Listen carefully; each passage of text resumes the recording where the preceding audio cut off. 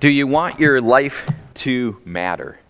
Do you want to be part of something that's big, something that's larger than yourself? Do you want to leave a legacy that will survive? I'm sure all of us at some level want that. But what does that look like? What does it look like to have a legacy that will last? Well, I think our passage this evening in Zechariah points to an answer, or at least a large part of an answer to that very fundamental question of how can I do something that is important? How can I be part of something that's big, that's huge, that matters? Tonight we have one last sermon for the year in our series through Zechariah. After tonight, I expect that we'll actually set this series aside until sometime in February.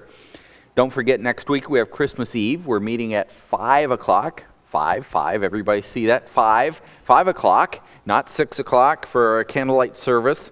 We have that, then we have New Year's Eve, of course, and then in the last part of January, I'm planning a trip to Chad, Africa, where I'll be teaching with the PEP ministry there to a number of pastors. So we only will have like a week in January, and I decided it doesn't make sense to pick up this series for that one Sunday evening that might exist for me to preach in January. I'll do something else instead, and we'll pick this series back up when I come back in February. It will wait till then, I'm convinced. We're actually at a nice breaking part after tonight in the book of Zechariah. Hopefully, since we did manage to come back to Zechariah last week, at least most of us remember that we're in the middle of a series of 8 visions. Middle might be wrong, and we're at the tail end of a series of 8 visions of Zechariah. All of these visions came on the night of the 15th of February in 519 BC. The basic background of the visions here was that 5 months earlier, the exiles that had returned from Babylon started rebuilding the temple in Jerusalem. That actually existed after 15 years of not working on that project. They'd come back 15 years earlier from exile, began a initial laying the foundation and starting the project, hit some opposition and set it aside. But 5 months earlier, God had challenged them and they'd responded by picking up their hammers and saws and getting back to work. Now God is demonstrating his commitment to them by revealing a number of things in these visions that we've been looking at through this one long night. He's been telling Zechariah this information that Zechariah then will give to the people. So far, we've looked at 7 of the 8 visions from the night. Tonight, we'll look at the last one. That's why I'm calling it, partly why I'm calling it the crowning vision. It's the last one. From the first 7, we've learned several major points, and these points are worth reviewing as we come to this last one. One, first point that was made was that God remains aware and in control of all the events happening in the world. It's easy for the Jews, especially the exiles living in the rubble of Jerusalem, think that God's lost track of what's happening. Nope, the Lord's aware. In fact, the angel of the Lord, the pre-incarnate Son of God, has been prominent in the early visions, and it demonstrated that he is aware of world events. Another major point, number 2, is the enemies of Israel are going to suffer God's wrath because of their rejection of God and the enmity then that they've shown to Israel as a nation. Israel was God's chosen people. The angel of the Lord would see that this judgment would be enacted. Point number 3 was that Israel remains God's people. Despite their sin that took them into exile, despite all the history of sin, they remain God's people. And they can look forward to a day when God will once again dwell among them, personally among them, as he had when he first came among them in the tabernacle in the wilderness. The nation will have prosperity then in the future because God is in their midst. Fourth major point was that this will all come about because of God's grace. Not because they deserve it. They clearly do not deserve it. The fact that they're picking up their hammers and saws now is not going to earn God giving them a prosperous future. No, it will come because God is gracious. None of the blessings will come from anything other than that. God being a gracious God. Fifthly, God himself will provide the power to accomplish all the promises that he's made through the ministry of his Spirit. It will not be because the people are putting their own efforts forth. God will accomplish his work. And he'll about. And then sixthly, God is going to purify the people from all the stain of sin. They have a history of sin, but God will purify them from that. That point was emphasized in both the sixth and the seventh vision that we looked at last week. God is going to purify the people by removing sinners from their midst, but he's also going to carry sin as a principle away from them. Both the people and the tendency will be taken from them through God's action, so that they will at last be a holy people unto God. All those points lead up to this last vision tonight. So as we prepare to look at the final vision in the series, let's not forget everything that Zacharias saw, because that brings it into focus. Remember, everything that Zacharias saw in these visions was future from his perspective. None of the things that he saw had happened at that point. They were all prophecies for the future. From our perspective, a number of the items still remain future. Some have come about, but much of it remains future even from our perspective. The wonderfully depicted future of Israel, that they are prosperous and sin no longer is in their midst, well, that awaits the coming of Christ, the millennial kingdom. That's when the angel will return, as we talked about this morning, as the victorious King of David, sitting on the throne of David. Still, at the moment, Zechariah is seeing these visions. Zerubbabel is serving as a governor, and Joshua is a man ministering as the high priest within and they saw that Joshua will minister as high priest within the temple that they are building. Well, that came to pass. So the final culmination of what God promises is far in the distant future, but enough of it has happened even in the life of Zechariah where they could have confidence in what God had predicted. Well, we can have even more because we've seen even more things come about, but the same principle holds true. Everything God has predicted that's yet to come will happen just as surely as what already has. So Zechariah's final vision tonight is contained really in the first 8 verses of our chapter. We'll look at all of chapter 6 this evening. But the vision itself is in the first 8, and we'll call the vision the 4 chariots. Now I hope it shows better up there than it does back on my screen. It's a little dark. I didn't know it would show up that way. Sorry about that. Each of the visions have followed a pattern, relaying what Zechariah saw and then having what he saw explained. Often the explanation, you may remember, came from this angel. We've called the angel the interpretive angel. They're functioning as Zechariah's guide for the evening through the visions. Sometimes the Lord himself has spoken directly to Zechariah. And in this last vision, we have all those elements. Zechariah sees something, the angel explains, and the Lord speaks. Well, in the first 3 verses, we have the vision itself. Now I lifted up my eyes again and looked, and behold, 4 chariots were coming forth from between the 2 mountains, and the mountains were bronze mountains. With the first chariot were red horses, and with the second chariot black horses, with the third chariot white horses, and with the fourth chariot strong dappled horses. Way back when we looked at the first of these 8 visions back in September, you may not remember details, but that first vision had a number of horses in it. There's a lot of parallels between this vision and that one. There's some obvious correspondence. In both visions, the horses had different colors.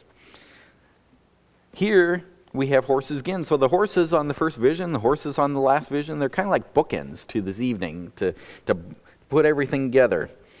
The horses serve as bookends to the eventful nights.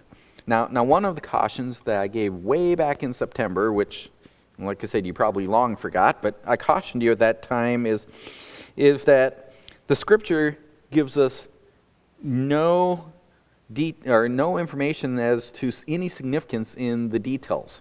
The different colors of the horses, there's nothing that shows if that has any meaning. And I cautioned you that we need to resist reading significant into details contained in visions whenever there's no indication in the text that the details are significant. The temptation is there to try and find some meaning to this. Sometimes it's just details that are given for color.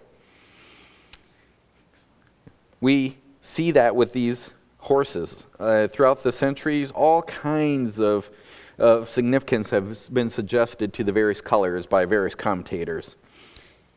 Any significance that they attribute to the colors, though, really comes from minds of the commentators a whole lot more than that which is revealed from the mind of God. God just said we've got horses pulling chariots and they have different colors. God didn't tell us that means anything. So any significance that commentators suggest is from their own minds, not from God's revelation. Probably all we can say with any confidence is that the colors of the horses to each of the chariots is to draw to our mind that this is a magnificent team of horses drawing this chariot. They're all carefully matched to each other. You've got black horses together, and you have white horses together, and dappled horses. They're magnificent teams drawing these chariots. It brings out an image of majesty there. Now, maybe we can draw a bit more detailed conclusion from the bronze mountains that the chariots are coming between, without going too far out on what I would call a speculative limb. We don't want to go so far out in speculation that we fall off the limb. From what we'll read in a little bit, it seems that the two bronze mountains, they serve kind of as a gateway to the divine palace, that the palace is on the other side of these mountains. So the chariots are being sent forth from the Lord. We're told that later on. So maybe we would think of the two bronze pillars that stood on both sides of the doorway of Solomon's temple. They were designed to inspire awe in the one who was approaching what in the temple is really the symbolic throne room of the living God. The Ark of the Covenant, the Holy of Holies, was the place where God's throne footstool was considered. God touched earth there. That was the footstool of his throne. So going into the temple between these pillars, you were approaching the throne room of God. Well, maybe that's the image here, because we know these horses are coming from God, coming from the Lord. They're coming through these mighty mountains. So replacing the image of the pillars with mountains, it imparts feelings to our mind that the palace of God is invulnerable. It's impenetrable.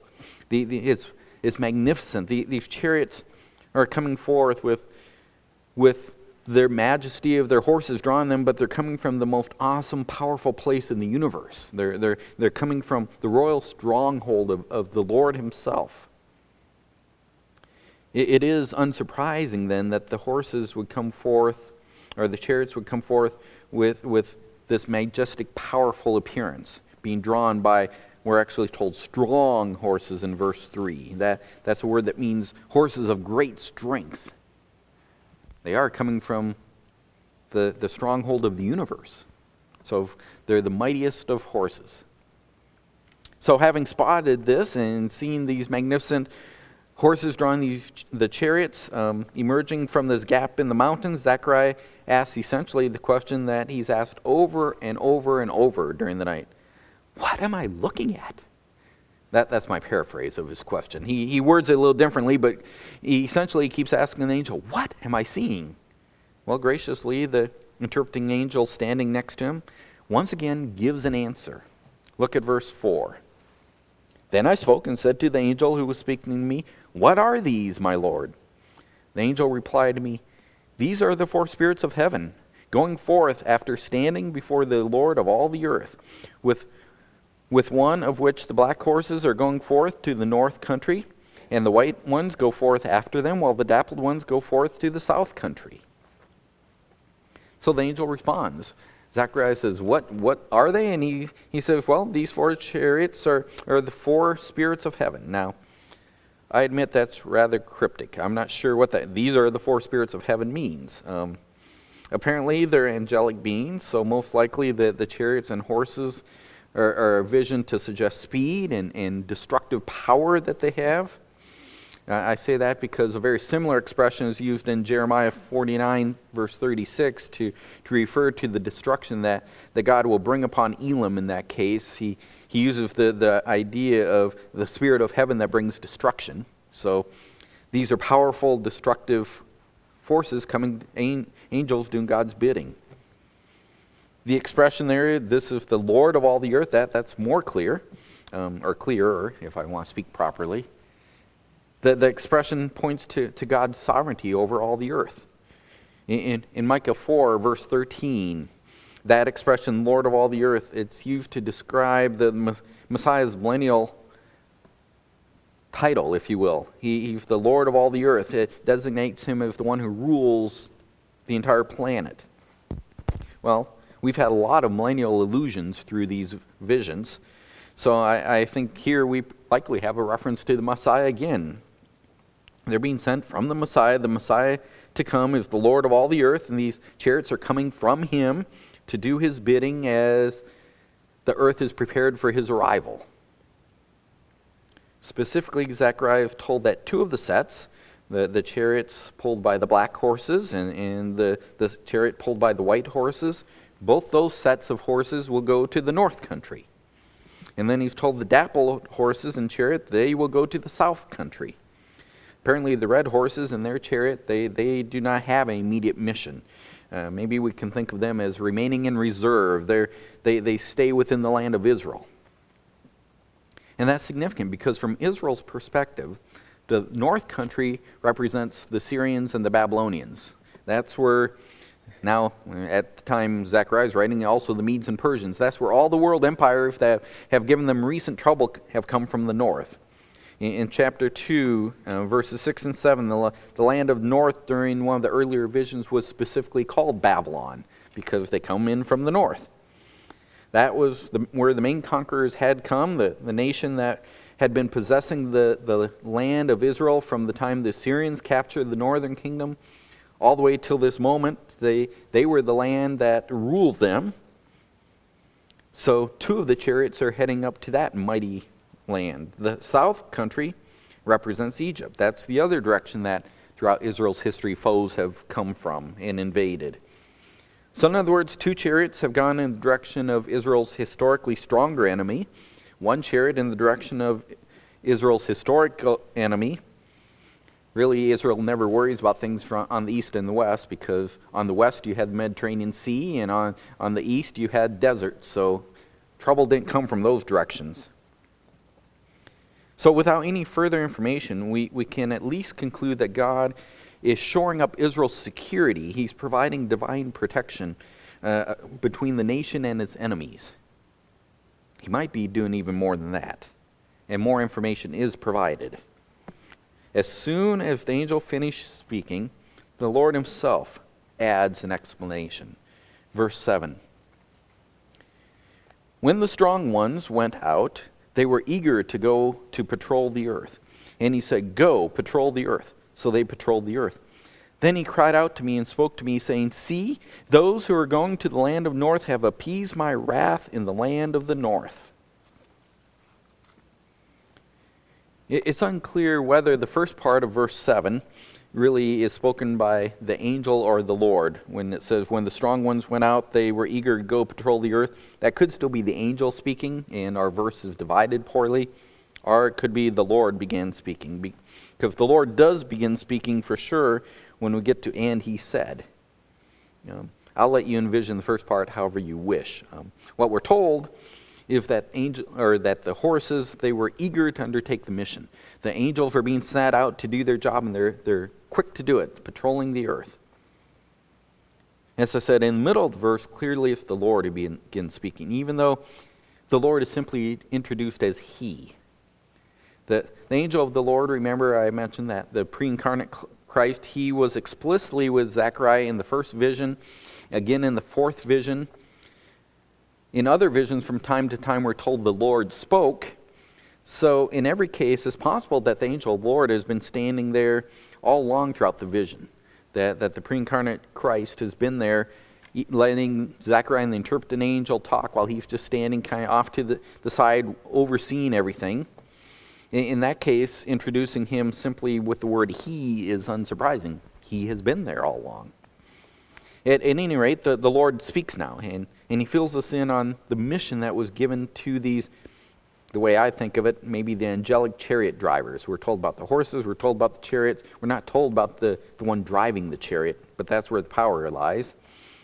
They're being sent by the Lord in judgment. That's their purpose. They are to bring divine wrath upon the peoples of the earth, specifically upon the enemies of Israel in the north.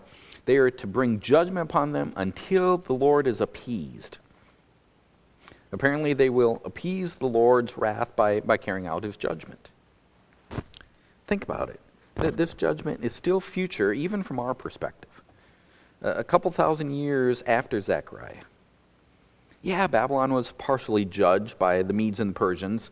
Babylon, was conquered by the Medes and Persians, and then the Medes and Persians were partially judged later. But the promise that Zechariah is seeing here, the promise contained in this vision, indicates that all of that was just partial, because Babylon itself was only partially judged by the Medes and Persians, and that was history by the time Zechariah received this prophecy. So if the Medes and Persians were the judgment upon Babylon, then Zechariah wouldn't receive a prophecy that Babylon would be judged. No, there's more judgment required, is my point. God is not yet appeased. As we've been reminded several times, the fact that these promises remain future do not in any way cast doubt as to whether they will occur or not. God has promised that the enemies of Israel will be judged fully for their treatment of Israel. And God has demonstrated with some near-term promises that are now historical, as I said, from our perspective, that he will do what he has promised. So this promise of this appeasement of his wrath still remains future. It's a major promise. And that should teach us, even as we think about that sometimes there's a lot of time that passes between when God says he's going to do something when he does it. But that does not mean we should start to wonder whether God will do what he has said or not. His promises toward us that we've made, they're just as secure as the promise he gave here to Zechariah. Every promise God makes is secure. All of his promises to deal with the injustices of life, we should never doubt that God will deal with it. God will deal with every injustice in the world. He will deal with every person in righteousness, as we talked about this morning. We need not despair as we wait, wondering if God has forgotten or not. He will do it. Well, let's move on, because the Lord is not finished speaking. I'll call the rest of his revelation the royal crown. That's the name I'm going to give it, the royal crown. Beginning in verse 9, really the Lord leaves behind the visions that he's been shown Zechariah, and he just speaks directly to him. Zechariah doesn't introduce a new set of revelations until the next chapter. That's why I said this chapter brings this long night to a close. The next thing in the book of Zechariah begins in chapter 7, but beginning at verse 9, we step away from visions, and the Lord just talks directly to Zechariah. He gives him a prophetic word. And apparently, these are the final words then that the Lord leaves with Zechariah on that night of February 15th, 519 BC. A final instruction. They're not visions, they're rather, as I just said, these beginning in verse 9 are the Lord's instructions. Look at verse 9. The word of the Lord came to me saying. That sounds like an introduction we hear over and over in prophecy when God speaks to his prophets. The word of the Lord came to me saying, take an offering from the exiles, from Heldai, Tobijah, and Jediah, and you go the same day and enter the house of Josiah, the son of Zephaniah, where they have arrived from Babylon. Now, it's hard to fully understand what's going on here because the names I just read, none of those people are mentioned anywhere else in Scripture. They just pop in here. My best guess, and that's what it is, so take it as that, my best guess is what's going on here is that 3 men have arrived recently in Jerusalem from the exiles. Remember, several exiles came back from Babylon 15 years prior to start rebuilding Jerusalem, but it was by no means nearly all of the Israelites that were taken exile and had lived there for 70 years. There was many Israelites settled in the Babylonian Empire by that time. So my best guess is that 3 men have come now from Babylon, maybe even the previous day, the way it's worded here, that they've just arrived. And they found lodging with a man by the name of Josiah, who is living there in Jerusalem, one of the returnees. They arrived, these three men, they arrived with some silver and gold, likely some gifts that they had taken, a collection from the exiles that were still in Babylon. They had taken up a collection to probably assist in constructing the temple. They'd brought these gifts to Jerusalem, just arrived. And now, the Lord tells Zechariah, rather than letting them or allowing them to give their gifts to the construction of the temple, Zechariah is to go and receive those gifts and put those gifts to a different use than rebuilding the temple. Zechariah take the silver and gold and use it instead for a different purpose. And there's an urgency here to the instructions. Zechariah is to do it the same day. In other words, basically when morning comes, it would be the way to think of it. Zechariah, you've had this long night of visions, but this same day, you need to go and receive from these men the silver and gold that they brought and use it to fashion a crown for Josiah the high priest, or Joshua rather, the high priest. Now, the crown that he is to construct is significant. Hebrew has different words for different types of crowns. Maybe because we don't have a king anymore, we think of crown. We don't really have a whole lot of words for it. But the high priest traditionally wore a crown of sorts. More what we would think, maybe we do have multiple words, because probably more what we'd think of as a turban. It was a cloth crown on his head. The word that's used here is not that word. So Joshua was a high priest, but this crown that is to be made for him is not the crown that a high priest would wear. The word that's used here is the word for a royal crown. In fact, typically indicates a very ornate crown, one that has many diadems. Think of it, a kingly crown when you create an image in your mind, a very kingly looking crown. In this case, a crown that will have both silver and gold mixed into it. Surprisingly, Zechariah is told to take this crown that he makes, this royal crown, this kingly crown, and place it on Joshua's head, the high priest.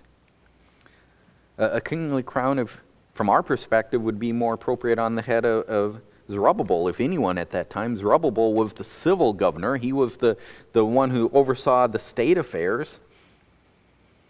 But the symbolic act is to be different.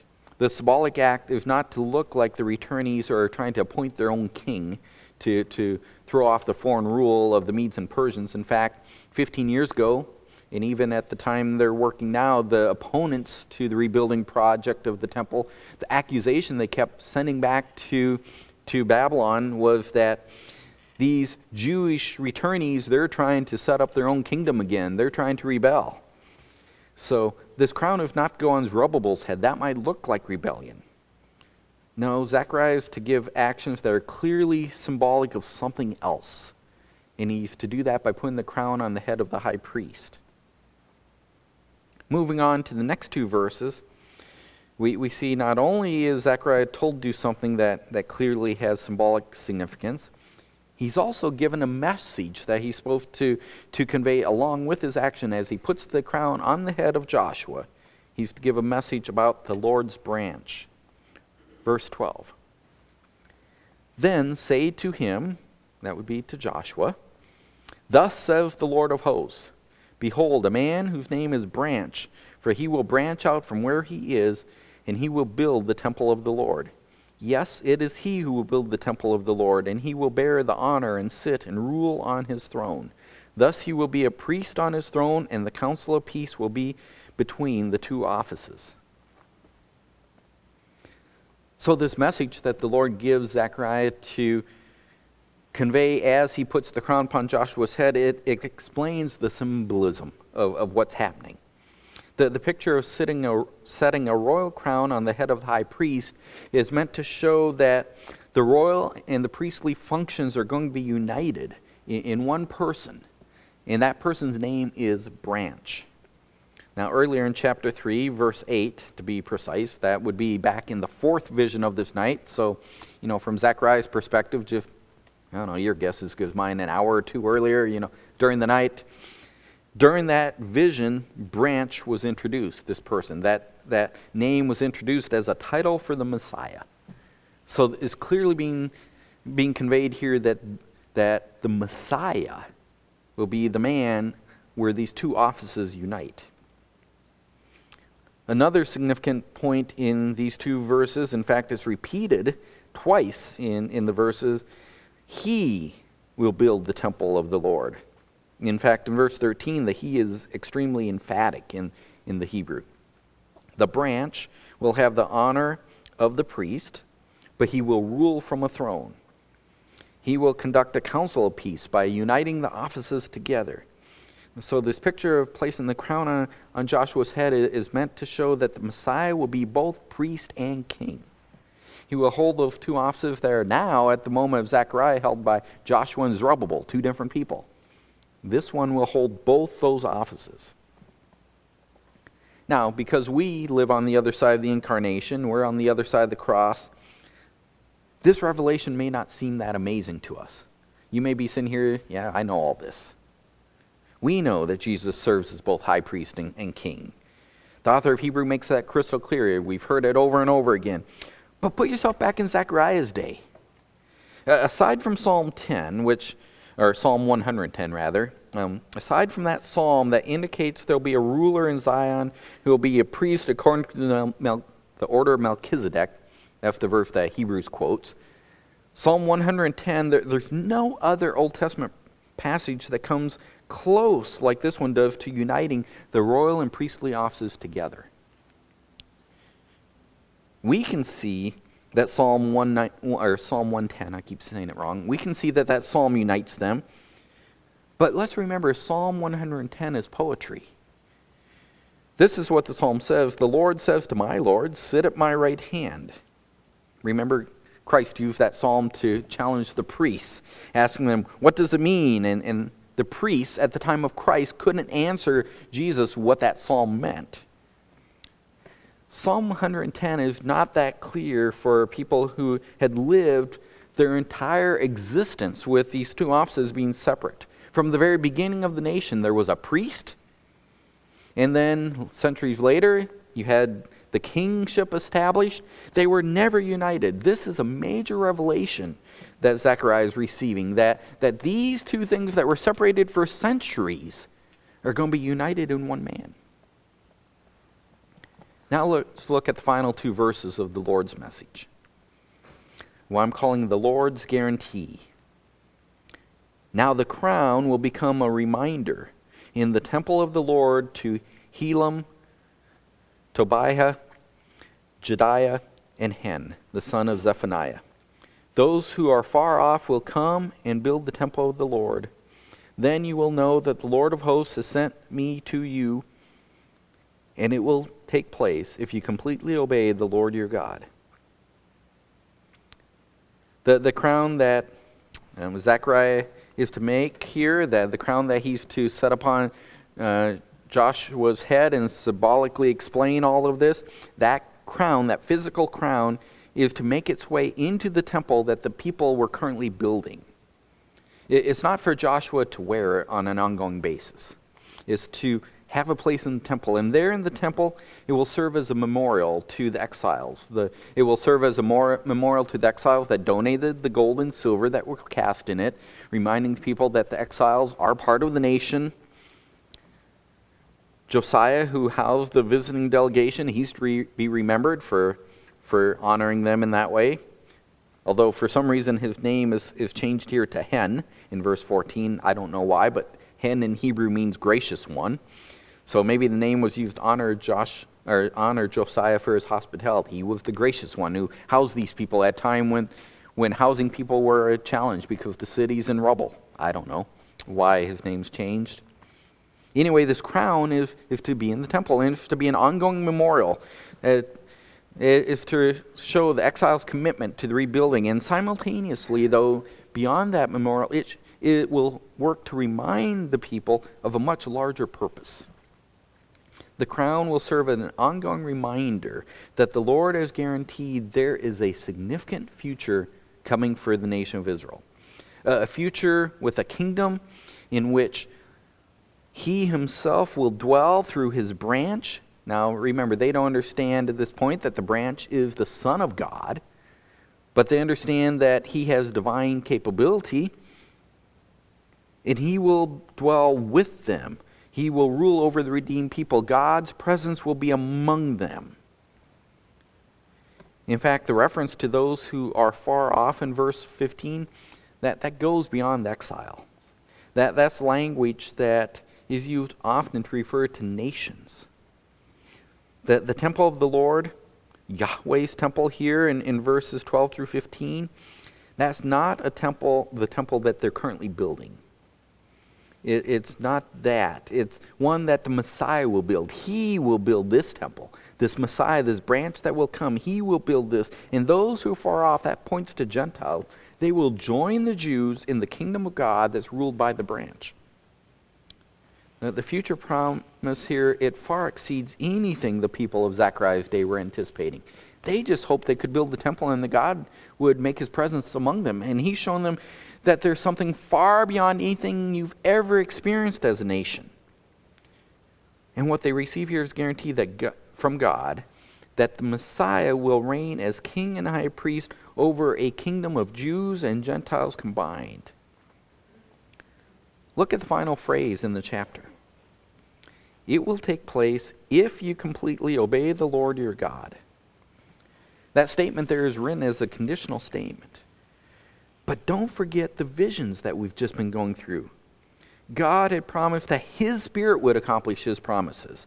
He promised in the last two visions that he will purify the nation, removing sinners and sin. God's already told Zechariah that the people will ultimately obey him. His grace will ensure it through the power of his Spirit as he removes sin from among them. So this final statement, even though it's written as a guarantee, or as a conditional statement, it's as much of a guarantee as of the crown that will be visible sitting in the temple. God will enable the people to do what he has told them to do so that his Messiah can reign as God has promised he will reign. Zechariah is to go get the materials for this crown and make it urgently so that this message has a visible reminder of what's coming in the far distant future. The people have a long ways to go to finish the temple project they've undertaken. They're not much beyond the foundation at this point. Certainly they'll encounter many other opportunities for discouragement along the way. But the Lord has graciously given Zechariah these visions, culminating in this message regarding the Messiah to keep them at it, to let them know that their work will not be in vain. It is moving them toward a future that far exceeds their imagination.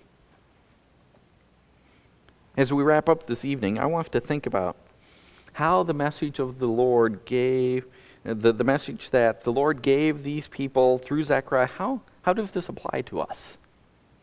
Now, we live a long time after the people of Zechariah. I think we all agree with that, right? We live a long time after these people who were working on the temple. For that matter, the temple that they were building at that time, it's come and gone. It's ancient history from our perspective. All the work they did, it's gone. In fact, as we enter the Christmas season, we're reminded that the initial coming of our Messiah is 2,000 years ago. A lot of time has passed. Where do our humble efforts fit into God's grand plan? Does anything we do in 2023, or for that matter, we can look ahead, anything we might do in 2024, does anything we do really matter? I stated at the outset that we all want to participate in grand things. We want to know that what we are doing matters. Now, I'm sure the people from Zechariah's day wanted the same. It's a human desire. God has showed them that what they are doing matters. Their temple was built. Their temple was destroyed. Time has gone along the way. But their temple pointed to the Messiah. Their temple prepared the way for the Messiah. It helped make people long for the Messiah. It was important. It was part of God's plan. It was important because of the Messiah. I would suggest that lesson lies at the heart of how it applies to us as well. because we are in a very similar situation. What we do for God is important, but it is important because of the Messiah. Our efforts are important because the Lord ensures that our current service supports His grand plan. That is the lesson. The Lord ensures that our current service supports His grand plan. On the surface, our efforts may appear small and inconsequential. We may look at the things we're doing, our service, we may look at it as, I would think some of the exiles, the returnees rather, looked at it. They had a hammer pounding a nail on the backside of the temple's foundation, knowing that it's going to be covered by other material. How can that nail possibly matter at all? After all, they could probably imagine, even if they're pounding it, well, the previous temple was destroyed, this temple somewhere will be destroyed too. Oftentimes I think we suspect that what we're doing is just as inconsequential, that our nail is going to be long gone before the Messiah returns. Whatever we're doing now is just a small nail on the backside of the foundation of a temple that will be covered up and then later blown away. To our eyes, our nail looks totally unimportant. And yet, the promises that come through God, what He told Zechariah here, is that those small efforts, that little tiny nail, is important when it's service for God. So if our efforts are pointing to the Messiah, then our efforts matter. God's grand plan is about the Messiah. Anything we're doing that points to the Messiah is part of that grand plan and is part of the biggest plan of the universe. The Lord ensures that our current service supports His grand plan. I guess the real question for us boils down to whether or not our efforts are directed towards serving the Lord. Are we spending time that God has given us serving the Lord? What are we doing with our time? How are we expending it? If we're serving Him with our time, then we are involved and participating in the grandest thing that's available. If not, we really are wasting our lives, because we're wasting our time if we're spending the time God has given us for something other than serving Him. This realization struck home for me when I was sitting next to Sean Alexander, and I was in a van that was taking me to an airport in Brazil so I could fly back to the U.S. I'd spent a couple of weeks with Mike and Don at that time. You guys had just arrived in Sorocaba, as I recall. And I sat in the van and I wondered, why am I heading back to the United States? I knew I was going back to spend the days of my life helping a company earn money. Any money I might help that company make in the U.S. was rather meaningless to me. Yeah, they gave me a small part of that money, but most of it went, I don't know where it went. It went somewhere else. It wasn't coming to me. I knew that much. Furthermore, it was ultimately meaningless because the company someday I knew would no longer exist. In fact, the company I work for does not exist any longer. I had to wonder if I was wasting my life, or at least large portions of it, because very little of my life was being spent serving the Lord. Now, I certainly do not believe that every person should go into full-time vocational ministry. I don't believe that at all. But I do believe that every believer should strive to be in full-time ministry wherever God has placed you vocationally. That's how we are to spend our lives. You are not working in companies to earn money. You are working in companies to share Christ with the people you encounter, to point to the Messiah, which is God's plan. This is how your life, that little nail you pound, fits into the grand plan of God. You pound the nails that you're given in the place where